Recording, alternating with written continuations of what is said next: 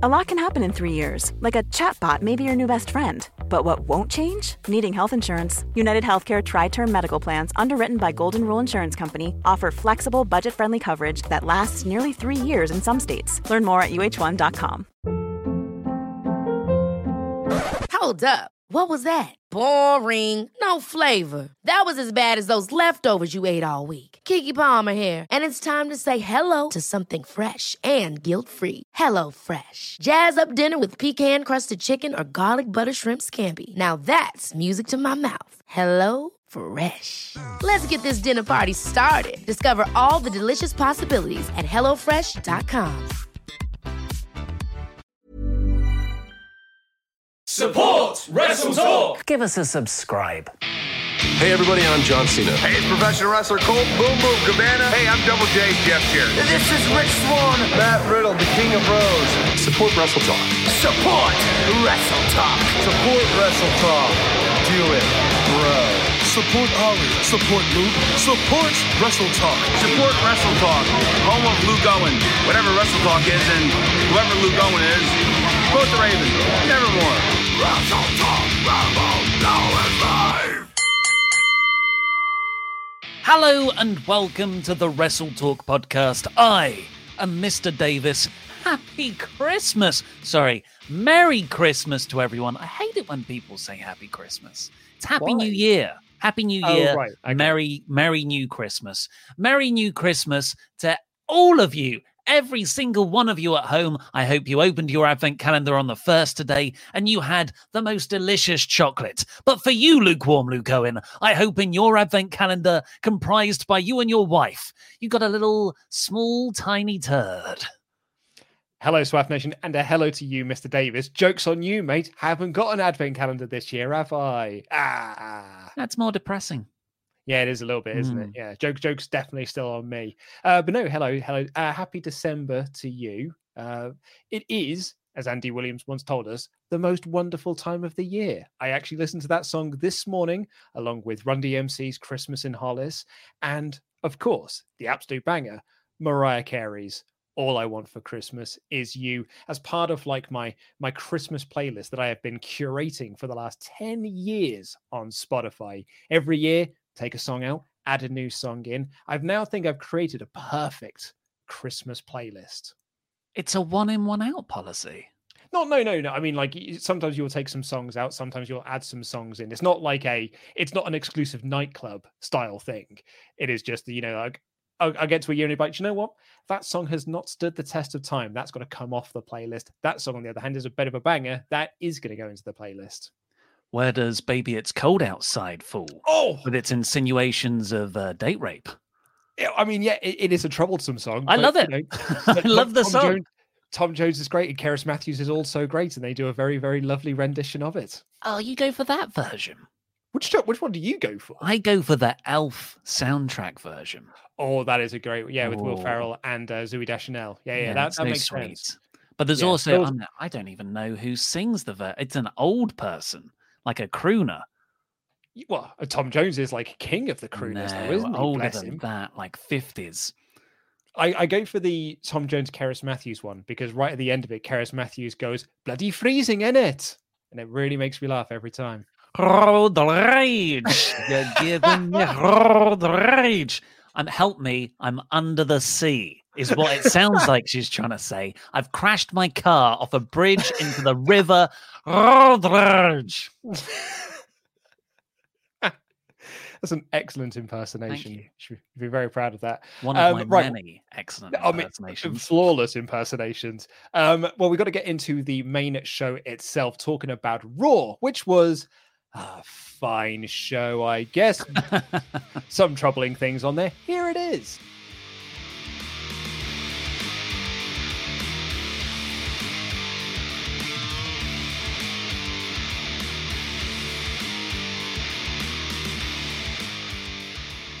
This is a restarted stream. Thank you to everyone who's popped over. I guess it must be Fakador, right? Well, I mean, it possibly can't be Fakador, though, surely, because he's not around, though, is he? It's not a thing. It's not a thing. No. But anyway, let's get back to our Elias and Jeff Hardy chat. We'll just do the whole thing again because a lot of people watch this on Catch Up on Demand. So we'll go through all of that lovely wrestling discussion. We'll see how artificially we can recreate this chat. Don't worry about all your ultra chats as well. We've got that all in here, and we will still read out every single one of them before the end of the stream. So Jeff Hardy took on Elias in a Symphony of Destruction match last night in what was billed to be the latest climax to their feud. I think this one could be, though. Although, is it because, we didn't really get a conclusion to whether or not it was Jeff? Because that's what Elias's whole beef was, right? Is that he still thinks it's the Jeff, the one that run him down. So is this now the conclusion of it? We didn't actually get to finish that story. We had the guitar on a pole match a couple of weeks ago, and I thought, well, that's the end, surely. I did say that it wouldn't be, though. Yeah, you did. God damn it. But no, we got a Symphony of Destruction match here. And that is a match where there's a load of instruments, musical instruments around the ring, drums, guitars, amplifiers to use as weapons. If you're not familiar with a Symphony of Destruction match, you might be familiar with a Sudden Death Symphony of Destruction match. They're the same thing. Here's a bit of a Quizlemania thing for you. I actually had to Google this, so I didn't have the answer. But can you name me the two other Symphony of Destruction matches? Well, there's a Braun Strowman one, right? Braun Strowman versus Elias, that great shot of Braun with the double bass. That one I did get. The other one, though, remarkably, no kidding, happened this year. What? Yeah, apparently the SmackDown. The other one happened in February, apparently. And it was on SmackDown? I'm going to assume it was, yes. Baron Corbin. No, but good guess. Who was it? What was it? It was Elias and Braun Strowman tag teaming together to take on Cesaro and Nakamura. Wow. Cesaro, the feminine form of Cesaro. What happened? So what happened in this match? It feels I hate having organic conversations that we have to repeat because everyone. I'm going to say the exact same stuff. Just bear with me, everyone who's already seen this conversation. I'm sorry. As soon as I started watching this match, I got a sense of the tone. The tone is, it's slightly comedic. There was a 24/7 title spot. There were plectrums used as brass knuckles. There was a bit where, what was it, Luke? So there was an amplifier plugged in on the outside, and Elias had snapped off the neck of a guitar. He went to stab Jeff with it, but Jeff moved out the way, so Elias stabbed it into the amplifier and electrocuted himself. So zany stuff. Stuff that you can, you've got all of those little smoke and mirror bits. You don't actually have to put your body on the line in these sorts of matches. You gimmick everything. Yes. But that was the setup spot for Jeff Hardy putting Elias on a table in the corner of the ringside area. And he climbs up to the top of the ring post, not the top turnbuckle, but the ring post. As soon as he went up there, I was like, oh my God, what is he doing? There is no way there's not enough space for him to hit a swanton bomb here because the steel steps are directly between them. So Jeff hits the swanton bomb. Lo and behold, he hits Elias. Thankfully, Elias takes, I guess it sucks for Elias. Elias takes the brunt of that, but Jeff's head goes whack back onto the fantastic Mr. Fox reference, right back onto the steel steps. Yeah, and it was just, it was so reckless in a way. I'd say in a way, just totally reckless, because if you're going to do this spot, move the stairs. It's quite a simple solution to this. You just move the stairs out of the way. Do it on one of the corners where the steps weren't there. Or the steps didn't need to be there for this spot to work. If anything, the spots just made it more dangerous. Now, do we want to test fate? Do we want to push fate by playing the clip again? Let's try. We're trying something new, folks. We're going to try and play a WWE clip. Oh, we're only 5 minutes into this stream. We're pretty sure what went wrong with the last one, if it isn't Fakador, is our producer's internet went down. Hopefully it's not the WWE copyright team. So here is the clip. There's Jeff up There top. he is. Oh, look. It's like, look, we're commentating over it. Vintage Hardy. Oh, crap. the crack of the back of the head on there. Ugh. Eesh. It's set. Stream is still up, so we seem to be fine. What's weird is how similarly this mirrors Matt Hardy's behavior in AEW. Like, now is the time in the Hardy's career where they should be reining it in. This is where you become a smarter worker. You don't do these sorts of spots. And they're becoming they're not more reckless. They are the same level of reckless, but their bodies aren't capable to withstand that kind of style anymore.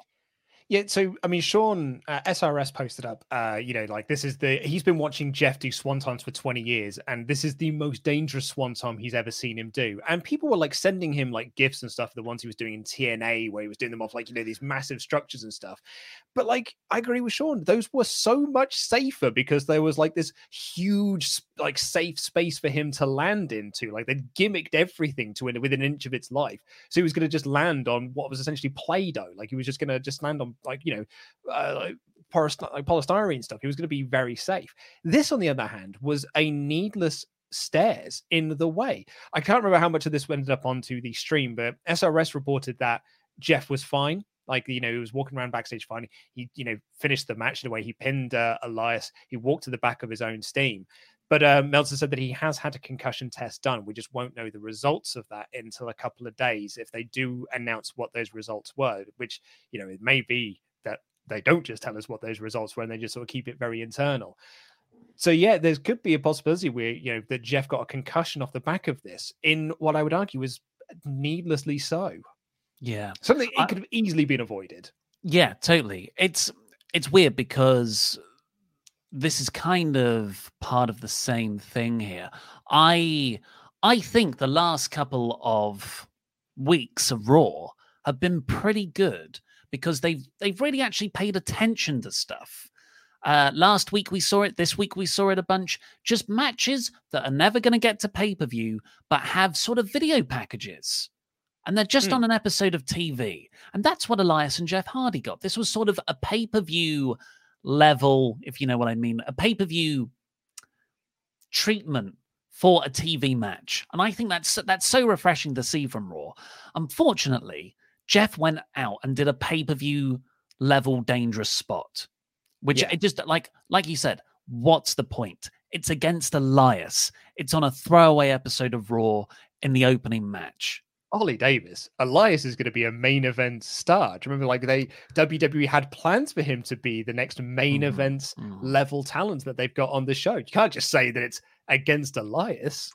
Well, that's... Do you know what my biggest bugbear of this match was, though? Yeah. My biggest bugbear of this match is that they did a rope break spot. It's like they literally showed you in this match with the finish that it was Falls Count Anywhere. And they did a rope break spot. Like, what are the rules? What are the rules?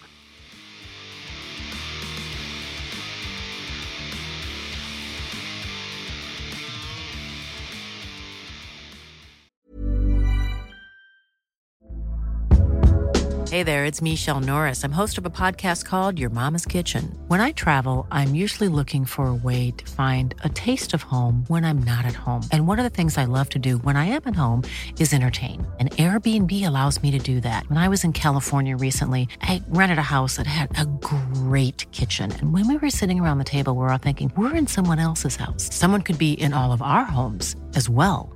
If you have a home, but you're not always at home, you have an Airbnb. Your home might be worth more than you think. Find out how much at airbnb.com/host. Hold up. What was that? Boring. No flavor. That was as bad as those leftovers you ate all week. Keke Palmer here. And it's time to say hello to something fresh and guilt-free. HelloFresh. Jazz up dinner with pecan-crusted chicken or garlic butter shrimp scampi. Now that's music to my mouth. HelloFresh. Let's get this dinner party started. Discover all the delicious possibilities at HelloFresh.com. Quality sleep is essential. That's why the Sleep Number Smart Bed is designed for your ever-evolving sleep needs. Need a bed that's firmer or softer on either side? Helps you sleep at a comfortable temperature? Sleep Number Smart Beds let you individualize your comfort so you sleep better together. J.D. Power ranks Sleep Number number 1 in customer satisfaction with mattresses purchased in-store. And now, save 50% on the Sleep Number Limited Edition Smart Bed for a limited time. For J.D. Power 2023 award information, visit jdpower.com/awards. Only at a Sleep Number store or sleepnumber.com. Hi, I'm Daniel, founder of Pretty Litter. Cats and cat owners deserve better than any old-fashioned litter. That's why I teamed up with scientists and veterinarians to create Pretty Litter. Its innovative crystal formula has superior odor control and weighs up to 80% less than clay litter. Pretty Litter even monitors health by changing colors to help detect early signs of potential illness. It's the world's smartest kitty litter. Go to prettylitter.com and use code ACAST for 20% off your first order and a free cat toy. Terms and conditions apply. See site for details. Do you like quizzes? Do you like wrestling? Do you like watching self-professed experts in their fields being exposed as dangerous frauds? Then you'll love Quizzlemania, brought to you by Parts Fun Known, the team behind acclaimed wrestling RPG No Rolls Barred. Join us every week as 4 wrestling pundits pit their knowledge against each other in a cerebral wrangle for prizes, glory, and a bit of good old-fashioned escapism. Enjoy the videos live every Wednesday on Parts Fun Known's YouTube channel, or subscribe right now to have them beamed straight to your mobile device. Quizzlemania, it's the showcase of the immorons.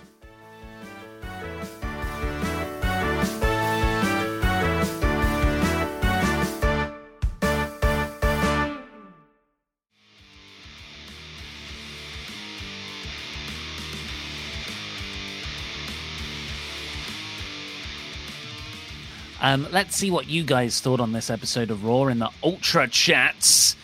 Get your Ultra Chats in at WrestleTalk.com/support. There's no more Super Chats for YouTube. They take too much money. Now, in the document here... I'm going to assume your last words on the old stream were miracle, because that is all everyone is saying in the chat. So our little production document here, Mod Mother Jenna has told me, the chat is begging to know what Ollie was going to say about a miracle. It was the only phrase that came through after the first stream dropped out. It's a miracle he wasn't injured more. But isn't it a Christmas miracle that we're all back here talking about wrestling together? Yeah. Mate, I debuted my new tea cozy on that. It's gone. It's all gone forever. Delete that stream now. It's already been deleted. I've already got rid of it, mate. Sad. Right, let's get into these Ultra Chats. Matthew Makovsky. Hello, lads. A few things. I'm waiting for Alexa to take an RKO. It would further the storyline big time. Styles versus Mac and Fart going to be a banger. Even match of the year candidate. Next thing is, where do we think Vince takes Drew all the way to Mania? Sheamus or Keith? IDK? Goldberg is the answer. He'll come back in an episode in February, pop a rating, and he'll be in the main events of WrestleMania, likely winning the title. Yeah, or Brock. Or Brock actually seems like the more likely option, really. Brock and Charlotte return, winning both the men's and women's Royal Rumbles. Stick to the status quo. You thought 2020 was the darkest timeline, folks. This has been a year of fan service. We're in for 4 years. 4 years of Brock and Charlotte. Tyler Woodward. This Lana storyline is really pissing me off, and it's because of Nia Jax. Nia is dragging everyone around her down, send her back to the Performance Center so she can learn how to sell again. Shayna teaming with her makes her look stupid. I want NXT Shayna back. Yeah, so Shayna's taken 2 pins now in 2 weeks. Do you remember when she got massively pushed in the Elimination Chamber and everyone said, "Ha, you guys are idiots for believing Dave Meltzer saying that Vince doesn't like Shayna Baszler. Look how hard they pushed her in that one match that she had." And then ever since then, she's been nothing on the main roster and is now in just this nothing team. And I agree with what you said in your review. This feud can lead to nothing good other than, I guess, Lana and Asuka winning the tag titles at TLC. Oh, great. I know, right? Because then what do you do? It's all Shayna Baszler ate Becky Lynch for nothing. Enda Ender Madden was hoping Keith Lee would go after the US title next, but hopefully Lashley and Riddle will be fun. Yeah, I've got no complaints about that direction. Ender, no, dude, like Keith Lee's purpose is to be just lost in the mid-card vortex. Like he's got his role now. He's a big guy. He can go out there, do big man matches, and that'll just keep getting him over. He doesn't need a storyline or a title program. Come on now.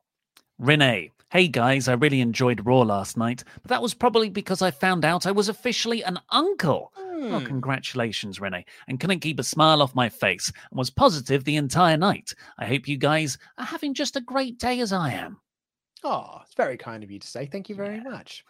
Bacon Rasher, hiya lads. Firstly, if WWE do Bliss on a pole match, I am done with this company. No, you're not, Bacon Rasher. You'll come back. They all come back. Also, Orton shouldn't be finding Fiend's weaknesses. Makes Fiend look weak. And why does WWE think Riddle was established 2015? Does my head in think he was a WWE idea? Well, I mean, he didn't sign with WWE in 2015. It's just, did he start his wrestling career in 2015? Maybe. That would make sense. Because it wouldn't be a WWE thing. That he was only signed like last year or the year before. But yeah, as opposed to as for we'll get onto the Orton thing because I do have some thoughts on that. I've got thoughts. It's such a good job that you and I do a podcast on this show every single week because we've always got thoughts. Do you think we have the same thoughts? Oh, I don't. Well, we haven't talked about it. Okay, 3, 2, 1. Sandwiches. Damn it! No, didn't work. Sorry. And finally, for now, the Jam one, Ryan B. Jam. I enjoyed Raw last night. I hope Cedi's ego, I guess that's Cedric, it's a terrible version of his name, gets so big he tries to take over the Hurt Biz. Also, in case Ollie hasn't watched Fightful stream, does he know we should cancel Denise now for hating classic Christmas movies? I've heard about this. I was going to say, on the Raw podcast they did yesterday, Denise said, and I quote, Home Alone is overrated. And I quote, Christmas is overrated. And I quote, Die Hard is boring. I mean, really, though, like Sean went on a rant. It wasn't just Denise. Sean said Elf is overrated. What? Like, it was just, I know, right? It was like a whole stream of it. Elf, Fakador. Here he is. Hello, lads. How's it going? Hello, mate. Laurie, where have you been? We haven't seen you since Survivor Series. So what Survivor Series? I think I must have fallen asleep before the end of it, frankly. Like I've been really tired the last week, and I just sort of fell asleep. It was weeks ago. Was it? Yeah. Since when? It was like 8 days ago. It wasn't. I've just went to sleep, woke up, and then come on here to chat to you guys just now. I thought you would call him in when you said Elf, but you talk about Elf the movie with Thingy. What's his face? Why? Anything? Why are you looking at me like that? Well, it's just you don't remember anything about the Survivor Series stream, about the Losers Lounge. Well, I did. Yeah, I went to Fort Awesome, and that was really great and Losers awesome Lounge. as it was. It was really fun. And then we came back and we watched The Undertaker retire, and then for the 11th time, and then then went to bed. I think. Then I had quite a lot of wine that day. So what happened? I think there was a glitch of an old Wrestle Talk video. Because you momentarily appeared and said some things. I guess it's not worth going into if you don't remember. Said but what? you were wearing the Fakador mask On the stream. Yeah, the old it was on the Fakador stream. mask. The original. Yeah. The red. The one that was locking us in cupboards and sending people into YouTube and stuff. The one that burnt. The one that we destroyed. The pigeons destroyed in the old studio. That can't be right. That mask is gone. The pigeons ruined the studio. We had to burn everything that was in there because it was all contaminated. The mask was one of the things we had to burn, guys. I can't believe that you're telling me that you saw me as Fakador. Like that's gone. That's past me. That's a different time in my life. I actually. I don't know, man. Like, This is pretty scary. I'm sorry, lads, but there's no way he can't be back. He cannot be back. It's impossible. I can't. I can't even say this one. I'm out of here. Bye. Run as fast as you can. Can't escape me. I'm the Fake It Doorman.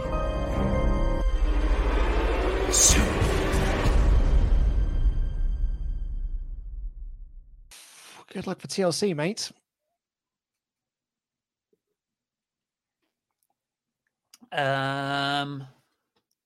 Cool.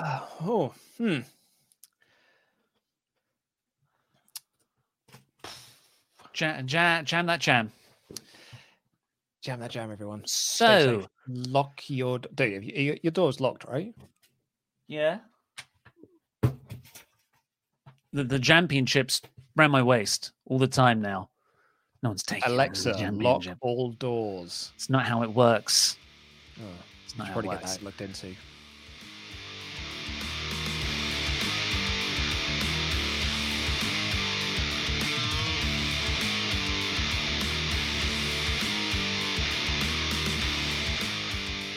But it's a good segue. Let's move on quickly to the opening segment of this week's Raw, which was a moment of bliss. With... Oh, good, it's back.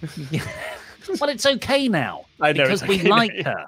her. So Randy Orton comes out. They've actually done this segment before. They built a whole freaking show around it. Now Randy wouldn't come out. So I appreciated when Randy did come out, he wasn't like, oh no, I'm surprised it's a trap. He was out there for a reason, and that was to find the Fiend's weakness. Yes. So he went out there and said that I've known Bray for a long time. I've already found one of his weaknesses. It was a shack. So I burnt that down and rubbed myself in the ashes, and that's how I beat him. So I've just got to find the Fiend's weakness. And the Fiend's weakness is you. And then it led to this really awkward thing where, like, you know, the Fiend coming out and Randy was like, see, I told you. And Alexa's like, but I told you. And Randy's like, but no, I told you.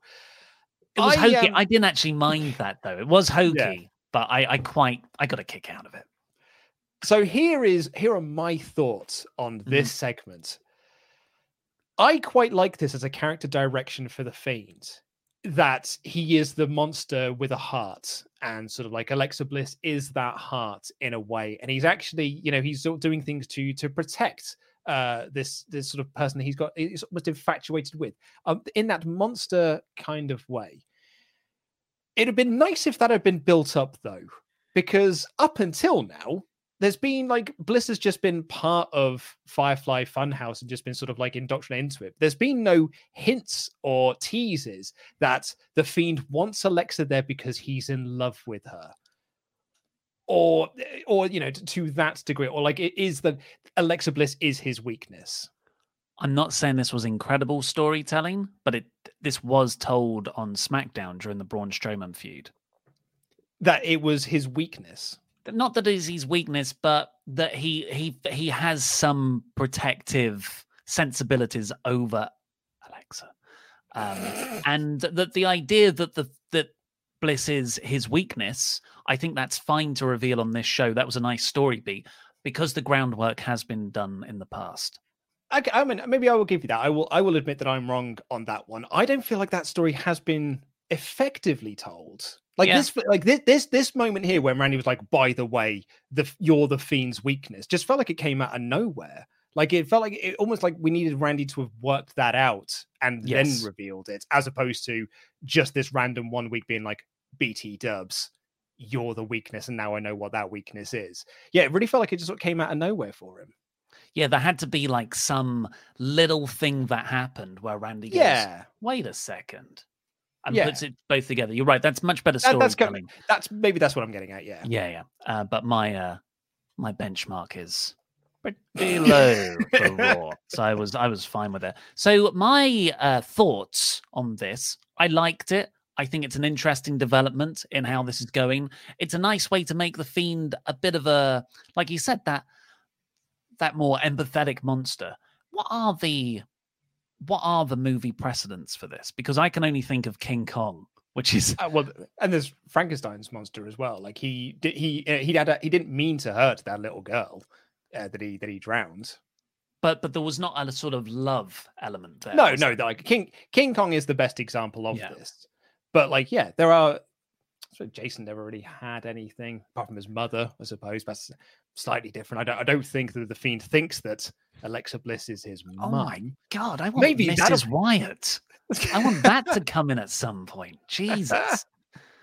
But my actual thoughts were going to be that there's a line where Bliss asks Randy if he knows who's manipulating who.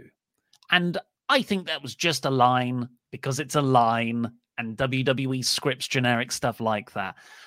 But Bliss's performance in some parts, Randy picks her up. The lights cut out. Randy just picks her up and the Fiend appears and almost begs Randy to give Bliss over to him. And Bliss is just there like a doll. And like you would expect, the Bliss I saw last week against Nikki Cross would go crazy and just start wailing on Randy and jump over to the Fiend. She wouldn't let the Fiend like be in that sort of state of desperation. She obviously, I mean, it's sort of in awe, scared of the Fiend by the way her and Bray looked up at the Fiend last week. And then, like, Bliss is handed over to the Fiend, and she's just there, like Chucky, just, like, sort of expressionless. And I thought, is Bliss the one who's manipulating everyone here? I didn't pick up on that. I think it's a really interesting direction if that is the case, though. I think it was subtle enough that I did not pick up on it whatsoever. But that's good. Like that's a good version of storytelling, isn't it? It's just like you pick up on these little things, so like the audience can then sort of discuss it, and fan theories can come in this, and that's always a good part of storytelling. But yeah, I totally missed that. Well, it's probably me reaching. North Dakota. North Carolina. Kenny made his entrance. So then we got this Symphony of Destruction match. My favorite thing about that was like this is bear in mind, this is the action that's in ring. The lights are all red. The Fiend is like holding on to Alexa Bliss. Randy's walking up the stage being like, I told you, I knew you're the weakness. And then it cuts to the commentators who's like, I mean, what a situation we've had ourselves in Raw. Up next is Elias versus Jeff Hardy. It's like, oh, tough job. Awkward transition there. After that, and the Symphony of Destruction match, we got Riddle and Keith Lee speaking backstage about winning the WWE Championship. Riddle was fine here. It's mostly the material, but it got a lot worse later. Then we got Ricochet versus Slapjack. I know, right? Like we got actual Slapjack in a singles match against Ricochet. And he won. Slapjack picked up. Well, he did win, didn't he? Yes, I think there's a way to win and lose at the same time. So Ricochet just destroyed Slapjack for the entire time. Slapjack's buddies came down, Mason Spunk, and Ali is always at ringside, causing some level of interference. And Slapjack just got the roll-up victory. But I was going to say, the key we missed out there is that, T-Bar and the other fella ran down and Ali took them out. They tried to interfere again. Ricochet took them out. Ricochet, right. Yeah, Ricochet took them out. They tried to interfere again and Ricochet took them out again. Dana Brooke also came down to ringside to interfere on Ricochet's behalf. Slapjack still somehow won. Funny thing about this was Slapjack trying to cut a promo with that mask on because it was proper like, oh, I'm gonna get you, Ricochet. I'm actually really take me seriously. Never go full Bane. But it wasn't even not even Bane though. And like I think we can finally put to rest this idea that Ali put these masks on them and gave them these silly names to show that, like that's all bollocks, mate. Absolute bollocks stuff that fans have put onto this. WWE think these names are cool. Like that is the world that we live in. Miz TV with Sheamus was up next after that. I enjoyed Sheamus a lot in this. I love his sort of 1920s bruising Irish outfit that he wears. Miz and Morrison have borderline go away heat for me. God, they're very obnoxious in an off-putting way. Correct. But I thought Miz, in particular, was very good in two parts of this show. One part in the main event, which we'll talk about later. And on here, he really because he's such a good communicator. He really clearly got across why Sheamus should be annoyed with Drew. That 5 years ago, it was Sheamus who was sort of leading these charges, and now Drew has overshadowed him. Where's Sheamus in all of this? So I like that, and it was one of my favorite things on Raw. Really, is this Drew Sheamus thing, and I thought this was good. Yeah, I didn't mind this at all. And then afterwards, like Miz and Morrison, attacked Sheamus and hit him with, as Miz called it, the money in the bank. But honestly, I didn't mind it because I thought like, oh, where's Drew? But they actually went out of their way to explain why Drew didn't come down to help him. And I like that. That was a really, really nice bit of writing. Unfortunately, we went from that straight into the worst part of Raw right now. And, I think we can all agree. I'll be surprised if anyone still is enjoying the Lana stuff, but all the power to you if you are. I think the majority of us can agree that this Lana storyline has massively overstayed its welcome. WWE have seen a slightly funny recurring bit where Nia Jax puts Lana through a table and mistaken that for the entire basis of their women's division. Not just the singles belts, but the women's tag team belts as well. I think the argument I would make is that WWE see Nia Jax as a star. So they are going to put the focus onto her, and whatever storyline she is in is going to be the focus. Asuka is not a star to them, which is why Asuka is you could easily forget that she's the Raw Women's Champion at this point because she has naff all to do, diddly dick in terms of storylines and feuds since Banks and Bayley. That was in the summer. She is holding onto that belt until Flair comes back, and Flair's just going to take it off of her, and then they can actually start treating the belt seriously again. That is how WWE see Asuka, and that's a crying shame. But they really like Lana. She got that big Chronicle 24/7, whatever show they do on the network. They want to do something with her. They see her. Like, I think that at this point, they think she's a much bigger star than Asuka is. In which case, just put the belt on Lana then. And in this match, Lana pinned Shayna Baszler. That's 2 weeks in a row now that Asuka and Lana have beaten Banks and Baszler and Jax. And I think that's going to lead into a TLC match or a match at TLC where they're just like, these are going to have possibly their fourth match because there's every chance they're just going to have this match again next week. That's reportedly locked in as one of the four confirmed matches internally right now. That tag match, for the third time right now. Why wasn't this for the tag belts, by the way? They beat the tag champs last week. I don't know. I don't care. I think that there's so much wrong with this. And it's tough because WWE have made it very hard to criticize this without making it seem like we're just ragging on Lana.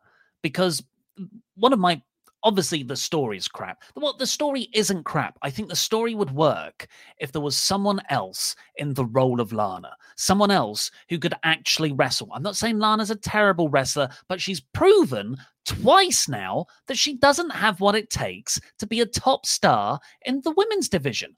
That's fine. Not everybody can be the best wrestler in the company. What you can be is an excellent manager if that's not working out. But WWE has this weird compulsion about breaking up anyone who does anything good. So we've got no Zelina Vega being a manager, no Lana being a manager. And now they're just trying to, for the second time, remember, it's not like this is new or this is Lana's first chance. This is the second time or third time, whatever, that we've had Lana experimenting as a singles push wrestler. Not just in the mid-card of the women's division either, not in a tag team, but right at the top with the women's tag belt, like the women's main belt as well. Asuka has already beaten her, and WWE themselves are presenting Lana as someone who can't wrestle. Mm-hmm. She won this match via a fluke when Asuka kneed Shayna in the head and Lana rolled over and accidentally pinned Baszler. And it's just... This would work with a new character that you've brought up who's bullied over and over and over again. This would have been great for Bayley. Original NXT Bayley when she's first called up. She's trying to hug people. She's trying to get on well, but Nia Jax, this awful bully, keeps putting her through the table. And over time, Bayley gets better and better and better. And then she breaks through and finally beats Jax. The reason that works is because Bayley's a fantastic wrestler. The reason it will never, ever work, and this will never have a satisfactory payoff, considering the amount of time and storyline and TV resources that have gone into building it, is simply because Lana isn't good enough in the ring. Yeah, there can be no conclusion to the storyline where she wins the title and feel credible at the same time. Like she's never going to be a credible women's champion, unfortunately. So yeah, I don't see much of the point in a lot of this, and it sucks that it's just Asuka's she's tied up in all of this. But really, at the same time, who else she going to feud with? Like, who else feels Naomi? Like what? Yeah, is she Mia Yim. I don't know what Naomi is. Well, remember, Reckoning was going to be going after the women's title. Remember, they cut that promo. That's the Retribution story, isn't it? They cut these promos on social media or Main Event or Talking Raw or whatever it's called. And everyone's like, "Oh, finally a direction for Retribution." Then you get to Raw and there's no direction there, like because WWE don't watch any of those other shows that they do. Well, let's move on from that utterly depressing state of the Raw Women's Division to check in with Randy Andy Datson. Yes, Randy, we're coming to you. We've seen you pop up. Here he is, walking along. He hasn't got any sound. Let's try. Hasn't got any sound, mate. There we go. Yeah. Hello. How are you? Very well. What are you up to, Andy? I'm walking along a river. You might recognize this river because it is right next to our studio. Oh, over there. It is our studio block. That's the office. Andy, just to give you some backseat direction here, could you lift the camera up ever so slightly so we're not looking up your nostrils? That'd be... Thank you. Need a selfie stick. Thank you, bud. Andy, we've had some technical issues already today, so tell us what you're here for. I'm here because I'm currently raising money for the Al Mustafa Welfare Trust, which is a charity based in South Asia, which raises money for orphans, orphanages, people who don't have homes, people who don't have healthcare, food, you name it, they help them very much. So I'm currently just about to hit about 120 kilometers into my 500-kilometer walk. Wow. I didn't start that today. I have been walking for a few days. So, but yes, I'm doing about 25 kilometers a day. My feet hurt a lot, but but thank you to everyone who has already donated. But if you would like to donate, then please go to my Twitter, which is @AndyDatsonWT, and it's in the pinned tweet. Or you can go to justgiving.com/Andy-500.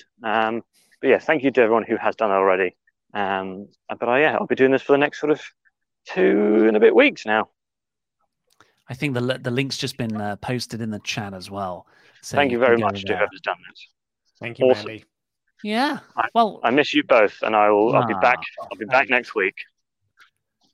Good luck. The website's falling apart without you. I bet. Jam that jam. Jam that jam, Andy. Jam that jam, Andy. Good walking. Bye. Yeah, go over and support Andy. That's a good cause. Good cause. What a nice guy.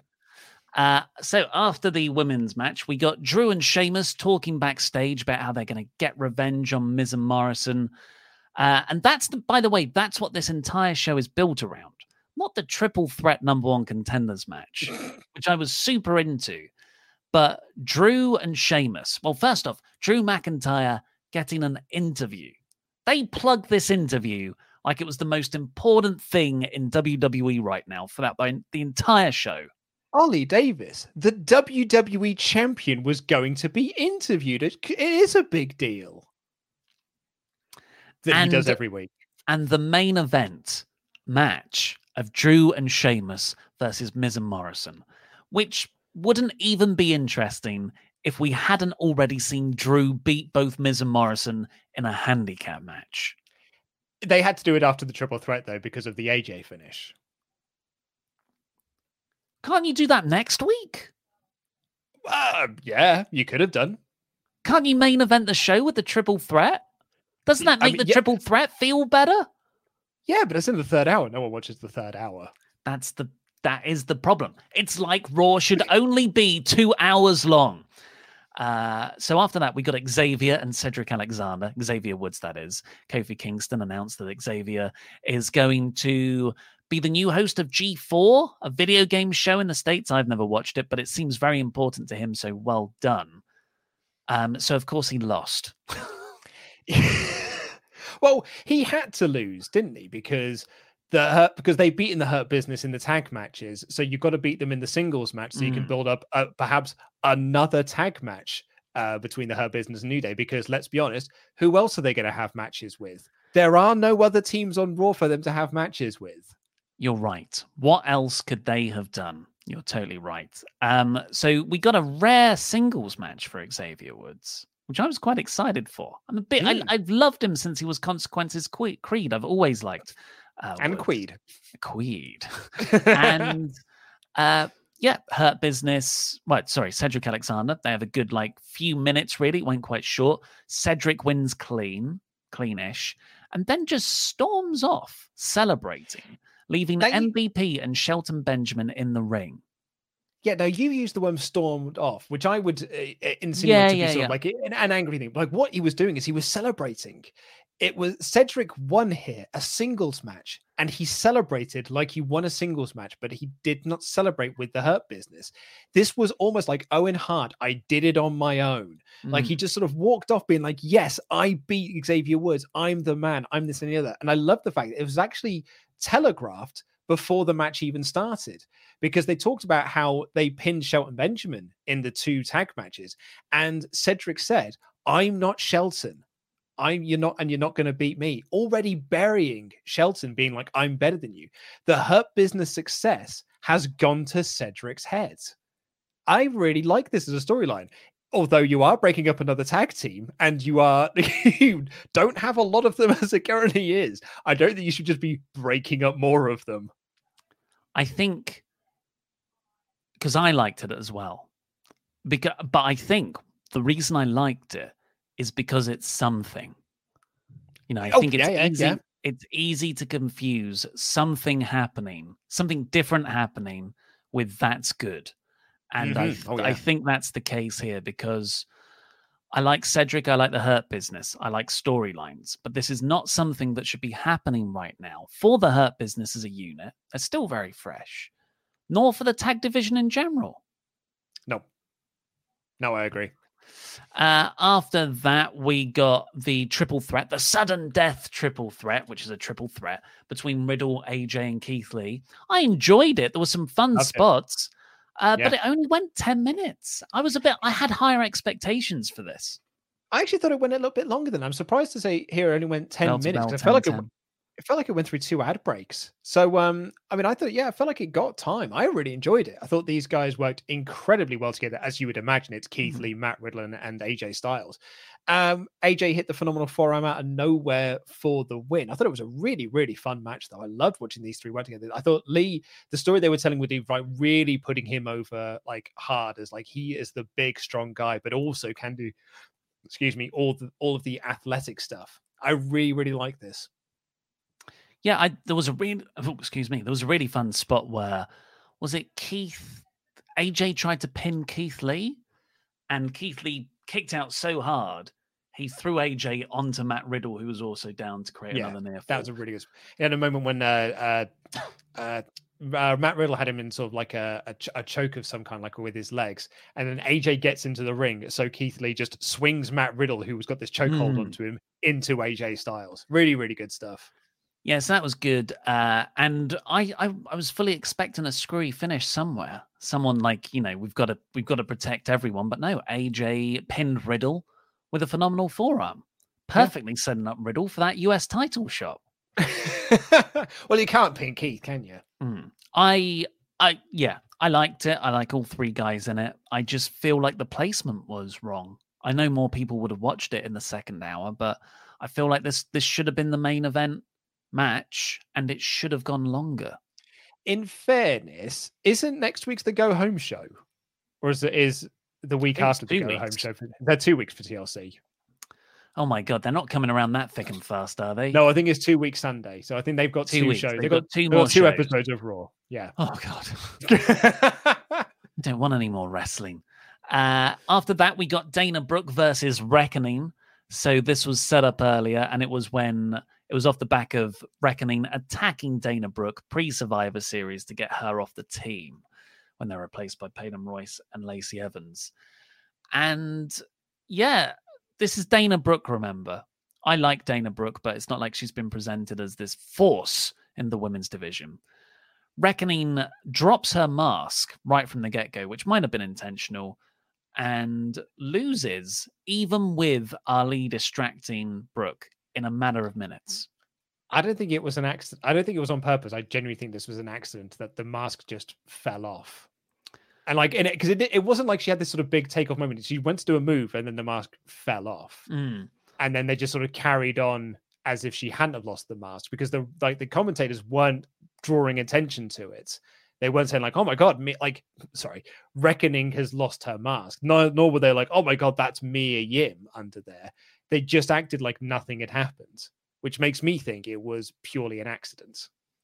The reason I say it might have been intentional is because Ali said in his promo afterwards, he gets in the ring, says, "Retribution isn't about failure. Like, we don't have losers." Yeah. Rich words coming from him there. But also this idea that if you lose the mask, if you drop the mask, you're not worthy to be in Retribution. But that wasn't what his promo was, wasn't it? He didn't say you took off the mask. He just said, like, he said, you failed. And she did fail because she got beaten, even though Ali was trying to distract on her behalf. Do you think she's out? Do you think no more Reckoning? No, I think they'll draw this out a little bit longer, I guess. Oh, great. No, like it's hard to care about Retribution. It really is.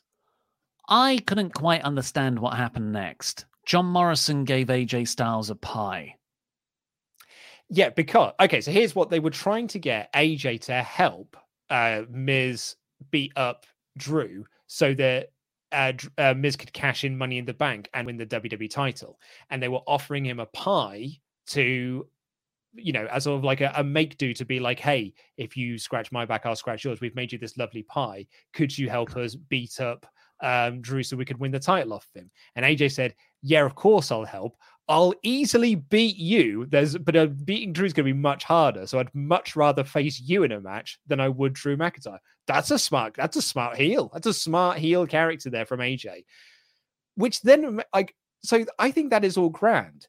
It made the finish of the next match make no sense whatsoever, because AJ then interferes in the main event and is pointing at Miz to tell him to cash in, and Miz is like, what are you doing? I'm like, you made this plan. You were literally talking about this in the back not 5 minutes ago. This is what you were going to do. No, what are you doing? Why are you interfering in my match? What do you mean I should cash in? I think it's, I didn't mind it, but I totally understand why you don't like it. Because the idea of Miz being told to cash it in because he's easier to beat and go, no, how dare you say that? But then going, no, I'm going to cash it in, actually. Like, that's I think that's quite funny for his character. But that wasn't the reaction he had when, AJ made the decision with him. It was just more like, oh, goody, I get to be WWE champion. Yeah, it's like those two bits are completely separated. If you just take the action in the main event, I guess. But yeah, after that epic interview with Charlie Caruso in the ring where Drew McIntyre said, let me check my notes here. Nothing. He said nothing of note. Yeah. He basically said that he's going to face Roman Reigns again and that Miz is only relevant because of the briefcase. Great. The Scottish Warrior. Yeah, Keith Lee also approached Sheamus backstage and said, are you going to turn on Drew? Because Drew's my mate. I thought, oh, God. Look, because Sheamus and Drew, I really feel like they've made me believe they are friends. Busting heads and drinking kegs. It just speaks to me. Oh, I don't think Drew and Keith are friends in the WWE universe. But they keep talking about how they are friends. That was like all of Keith's stuff when he came up, was like his relationship with Drew. So it kind of works in a way. Tell, don't show. Tell, don't show. That's what they teach you. But this match, the main event, Sheamus and Drew versus Miz and Morrison, was just Sheamus and Drew beating up Miz and Morrison for ages until Sheamus distracted himself by talking to AJ, and that allowed Miz and Morrison to get their heat. AJ causes the DQ, and then they have an argument with Miz about him trying to cash in. In the end, Drew just pops up, hits the Claymore, and sort of stands tall at the end of it. Yeah. Getting a bit annoyed by Drew, Invincible Drew now? Is that a question for me, or is that a statement of fact? A bit of both. Yeah, kind of in a way, because he took 2 finishes, right? Like he took Starship Pain and he took the Skull Crusher finale. Now, it is from Miz and Morrison, who shouldn't be taken seriously. So I guess that's why he's able to just get up. Like, if it had been from the Phenomenal Forearm, I probably would have been more annoyed. Well, there was the Phenomenal Forearm not long before that. I know, but like he then got hit with Starship Pain and the Skull Crusher finale, which actually gave him back health. So that he was able to stand up again. Yeah, I love Drew. I've really been a fan of how strongly he's been booked and protected, but I think he should occasionally sell stuff. It irks me a little bit here. And I've seen loads of people find the AJ. So afterwards, AJ sort of trash talking, being that yappy dog to Drew, saying how he's going to beat him as he's carried away by that huge guy up the ramp. Osmo? Is that his Whatever name? Osmos? I think it's like Osmos or something. And yeah, like that is funny. The individual performances there were very funny. But it's the WWE title picture. It's Drew McIntyre. It's funny, but is it good? I would say no. Yeah. It's just because it's something. And and it was a thing that I don't know. I didn't really mind it too much, but I didn't really hate it either way. I actually had no opinion on it. Overall, this was I gave it a 2 out of 4. I thought this was a below average show. I would actually wholeheartedly agree with you. I don't have the graphic up for the poll on a poll match because I did forget. Can you fill for time while I grab it? It's okay. I can just tell you what the result was. We don't need to say. So 52% thought it was good. Yes. Yeah, with 22% saying that it was poor and 16% saying it was terrible. Only 9% thinking it was excellent.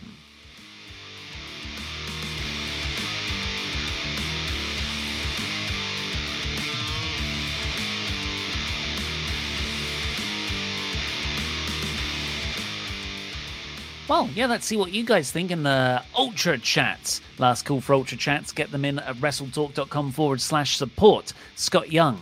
Why did AJ and Miz reveal their plan about him cashing in on Drew with a whole camera set up in front of them? That's one of the things I hate in wrestling. Folk pretending cameras don't exist. That's always been there. Like, I think if that is something that you've unfortunately just got to get past because that happens in wrestling all the time. Credit to TNA. TNA tried to make it work. Do you remember like during the Bischoff Hogan era, where it was like the cameraman was actually like outside of a door, like sort of zooming in, like crash zooming in. So you were actually like kind of spying on a conversation as opposed to there just being a camera crew in front of you. Like it was someone chatting in front of them. Like it was someone jacking off in a wardrobe all the time. Yeah. I think even if Drew did see that video, I don't think it would have changed how he acted because he's with his bro Sheamus. They're going to beat him up. Also, it's the Miz. Like, pardon my French, but Drew doesn't give a fuck. Like, it's the Miz. Like, he doesn't care. Language, Luke. Carol 1's Trekkie 386 says, what a stream today. Glitches, T-coses, and miracles needed. I wonder if Vince thinks that The Fiend and Alexa are the new power couple to replace Otis and Mandy. Oh, dear God. They'll be broken up before you know it. Vince always seems to have some sort of romance angle going. Hashtag Ford Awesome. Hashtag Fagador is coming. All that stuff. Hashtag yes, please. I don't know if they will be the new power couple. Were Otis and Mandy a power couple, or were they just a couple? They were a couple. Did they are they now broken up? Like in story, are they no longer an item anymore? Well, they're they on different can't. brands. Yeah, they can't possibly hang out in their private time. Maybe they can't. Social bubbles. Tyler Woodward. For TLC, the women's tag title on the line in a tables match against Lana and Asuka. Asuka gets attacked before making it a handicap match. Shayna turns on Nia, helps Lana beat Nia, and then Shayna murders Nia, vacate them, and tournament for the titles in NXT. Hold on. So Shayna turns on Nia. Lana beats Nia. But does Lana not then get the belt? Yeah, that would make Lana the tag team champions. Solo. Do you know what? Send the belts to NXT. Yeah. Like that's actually the best course of action for them at this point. They've got enough talent down there, definitely, to make that work. Do you want me to hot tag? Yeah, you do. Reese Johnson got the best receipts of the month today for my PFK and a Wrestle Talk patronage. Thank you very much, Reese. Enjoy that sweet extra bonus content. Amro, now that Fakador is back, why aren't you promoting Wrestle Talk Episode 1, The Fakador Menace? I got it recommended the other day. It's so funny. I died when Alexa, I can say it out loud, I don't have one, first came to the realization, then was like, I'm sure it's fine. JK, obviously, I mean Ollie. Yeah, well, you can go back and relive the Fakador Menace over on Wrestle 2, which is the Wrestle Talk Expanded Universe supercut of that critically acclaimed storyline. Bacon Rasher, hi again, lads. Just want to add, I'll be totally merched up come Boxing Day. Lots of links to Wrestle Talk merch on my Christmas list to my lady partner. I'm 36 years old. Everyone to remember to support each other. Jam that flan. Hashtag JTF. Itch each other. Burt Wayne, FYI, the Fakador promo was meh. The Be Is promo was expressively cinematic and much more inducive. He is risen. Gorilla Press of YouTube. Josh, Josh is in the chat. Josh is in the chat. Hey, Buzz, this is getting scary. Hopefully everything won't be Fakador soon. Yeah, I'm sure it's fine, Josh. Laurie's a good guy. He's put those things behind us. And Amrito is looking for a sequel. Will there be a Attack of the Fakadors, by the way? Didn't Elias's hand protect Jeff's head on the fall, if you look a bit closely? Also, fun fact, I saw AJ versus Drew once in a dark match in London. It was pretty good. Well, we can go to the footage. I don't think the hand is going to help. Yeah, because he's falling from a great height. You're not cradling a head. Like, if anything, it's just going to... His hand is going to hit the steel instead. It's nothing gets cradled in this. The hand does nothing. Watch. Oh no, it's okay. The hand caught it.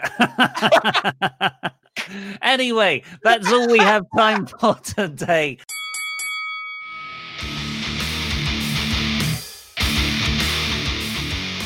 Hey, I'm going to read out. Remember, we asked for people just, asking, how are you?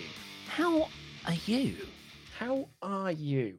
Right, well, we've got, as soon as I'm about to start, someone is logged into the support at Wrestle Talk email, which means it's now refreshed. And it's just like, uh-oh. So one second. Because today's our, it's not just the 1st of December. It's the most magical time of the admin year for Wrestle Talk, where we delete everyone's emails that they've sent in that's older than a month, really. So we don't violate GDPR standards. So that was fun, deleting all your lovely messages you sent in over the last 6 months. That we have responded to. Ethan is in first and says, hi lads, during lockdown, instead of losing my job or hours, I was given more hours, which happened to fit perfectly after my 3rd child being born in January. I work nights as a security guard in Australia and patrol the external area of my station. And that means I get to listen to your podcast videos whenever they drop on the channel. Regards, Ethan. Thanks, Ethan. I'm not accusing Ethan of this at all. But it was quite a widely shared story near the start of the pandemic when Australia locked that... Sorry, oh my God. Oh, I never say the S word. Davis, that's extra work for me, man. Oh, no. It's the Aussie. It's the Aussie and their uncouth nature. A swear just slipped out of me when I thought I was talking to Ethan. Anyway. God, I thought it was just going to be Denise or Denise and Adam that I had to do that for. They locked that S word down. But one thing they didn't account for was the horniness of the people meant to patrol and guard those who were self-isolating. So if you flew into Australia, you had to pay to be put up in a hotel for about 2 weeks. as that sort of self-quarantining thing. Great measures. I think that's a really smart idea. But what Australia didn't account for was that the people in the hotel started having sexual relations with the security guards and personnel. And then the security guards would take that home into the community. And that's you got a big spread there. I'm not saying Ethan did that. Fourth child, Ethan. That's what happened. Who knows how many children, Ethan?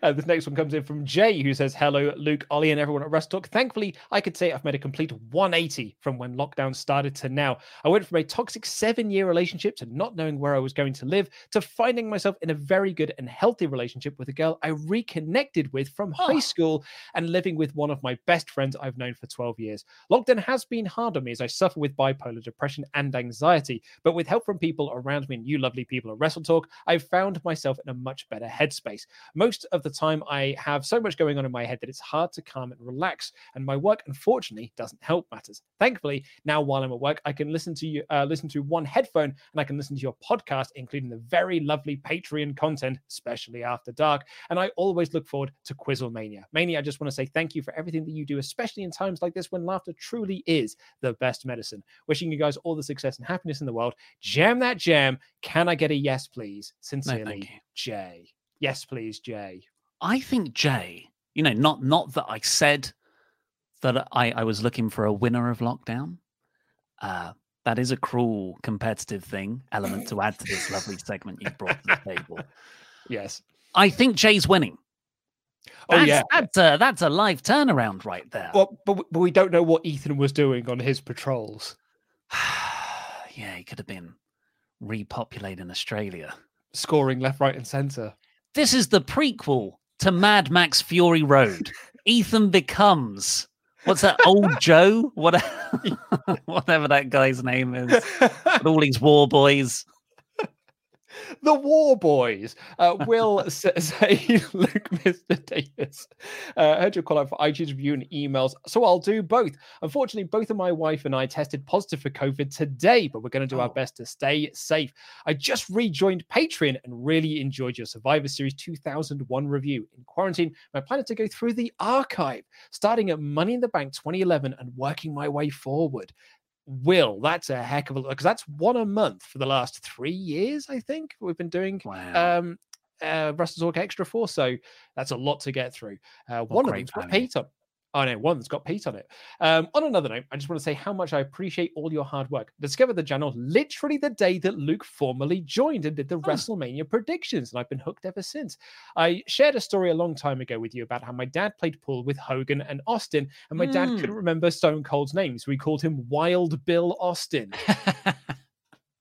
I emailed into you guys a lot when you found out my wife was pregnant, and again with a newborn picture of my daughter Shay was born in a local medical facility. You guys feel like part of my extended family. I just wanted to wish you and your families and the WrestleTalk crew all the best. Sorry for long email. And here's a picture of my daughter. Love you guys. Stay safe. Will from the New York area. That's a lovely picture that you've shared of Shay. Thank you so much for that email. Where does Will rank in your overall competitive nature? Well, he literally just said he's been diagnosed with COVID. Yeah. So that's not near the top with Jay. But it sounds like he's made some really good, like becoming a WrestleTalk Patreon during lockdown, I think has got to be up there with the achievement of leaving your 7-year-long toxic partner. Yeah. So I think he's up there. Well done, Will. Seth Amphetamines is up next. Well, boys, long-time viewer, listener, Patreon, Seth Amphetamines here. Needless to say, 2020 has been crazy for everyone. But at the end of 2019 and into 2020, I was doing a lot of LSD. And it was... Please don't. Oh, what is it? Does LSD stand for something else? No. And he carries on. And it was too much in hindsight. Bloody hell. Usually people skirt around the fact for hardcore hallucinogenics. They say Lucy in the Sky with Diamonds, or they call it by a silly name. No, wow. No. Seth Amphetamines. Your username seems very appropriate in hindsight. Bang, straight in there. Nearly every weekend, in fact. At the end of February, I was a borderline addict. My girlfriend of a year and a half broke up with me. COVID hit and found out my grandpa had a form of cancer, all in the span of a few weeks. My girlfriend and I got back together in about April or May and have been happily together since. But the months after then were some of the darkest in my life. Now in November, I'm doing a lot better. I've come to terms with my grandpa's condition, come to terms with the scar on my relationship, and really come to terms with myself. And I haven't done Lucy in the Sky with Diamonds in about 5 months. And you guys have been there with me throughout all of it. I love you guys. I'm doing better than I have all year. I just turned 21 and it's now about to be Thanksgiving. I've a lot to be thankful for. Anyway, I hope you guys stay happy and healthy. Jam that jam. I do love you guys. Sincerely, Seth Amphetamines. Wow, what a journey, Seth. I mean, congratulations. Like you've had some very tough, dark times there, and you've pulled through. And wow, every weekend. Yeah, it's not an addictive substance. That's the remarkable thing. No, not hallucinogenics in general. This is not advice, anyone. I'm not enabling anyone. But no, hallucinogenics of that sort aren't generally. They're not addictive in the style like a tobacco or something like that is. I guess it's more just the sort of experience you associate with it, the escapism. But yes, I think definitely that sounds like you were doing it too much. So yeah, well done for getting a hold on an issue at a time when it's very hard to do so. So that's to be commended. The important question is how are you ranking it? He's third.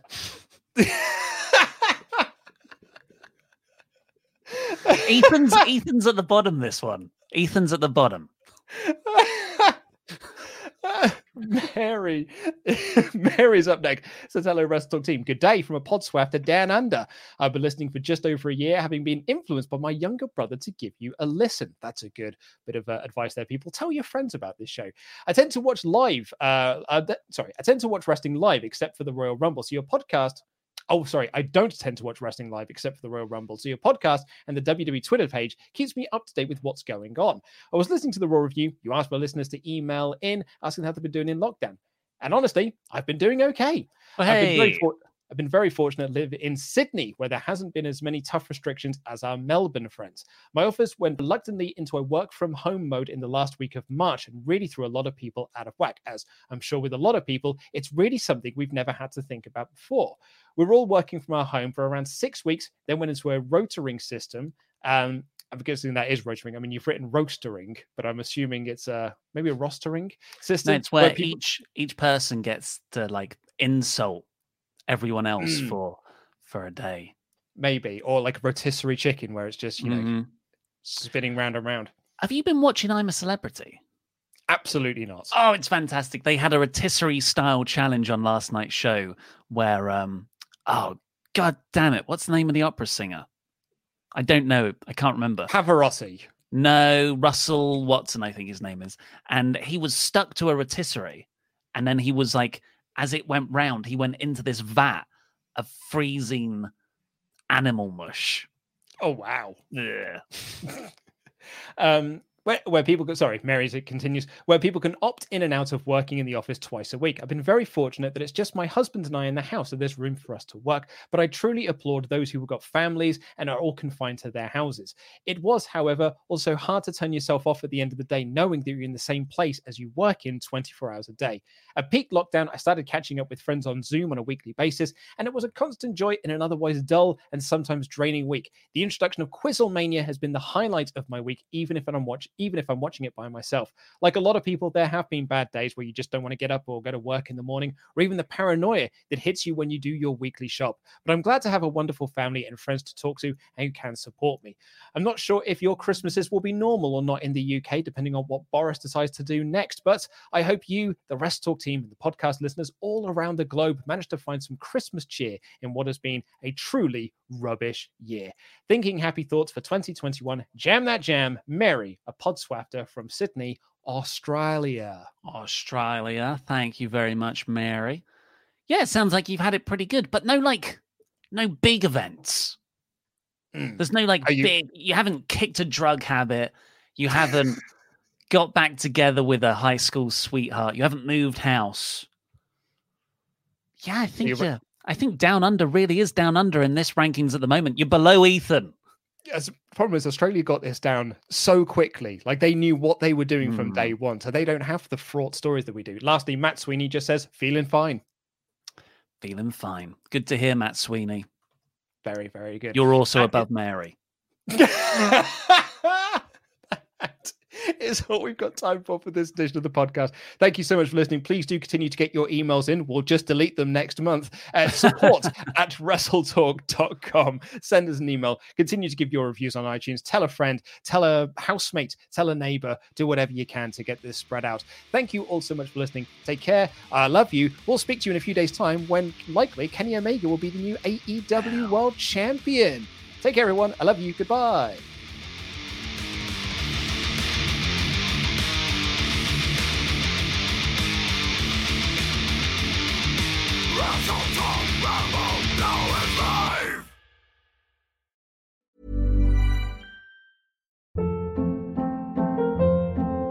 Hold up. What was that? Boring. No flavor. That was as bad as those leftovers you ate all week. Keke Palmer here, and it's time to say hello to something fresh and guilt-free. Hello Fresh. Jazz up dinner with pecan-crusted chicken or garlic butter shrimp scampi. Now that's music to my mouth. Hello Fresh. Let's get this dinner party started. Discover all the delicious possibilities at HelloFresh.com. Hi, I'm Daniel, founder of Pretty Litter. Did you know cats tend to hide symptoms of sickness and pain? I learned this the hard way after losing my cat, Gingy. So I created Pretty Litter, a health monitoring litter that helps detect early signs of illness by changing colors, saving you money and potentially your cat's life. Pretty Litter is veterinarian developed, and it's the easiest way to keep tabs on your fur baby's health right at home. Go to prettylitter.com and use code ACAST for 20% off your first order and a free cat toy. Terms and conditions apply. See site for details. Planning for your next trip? Elevate your travel style with Quince. Quince has all the jet-setting essentials you'll want for your next getaway, like European linen, premium luggage options, buttery soft Italian leather bags, and so much more. And is all priced at 50 to 80% less than similar brands. Plus, Quince only works with factories that use safe and ethical manufacturing practices. Pack your bags with high-quality essentials you'll be wearing for vacations to come with Quince. Go to quince.com/pack for free shipping and 365-day returns.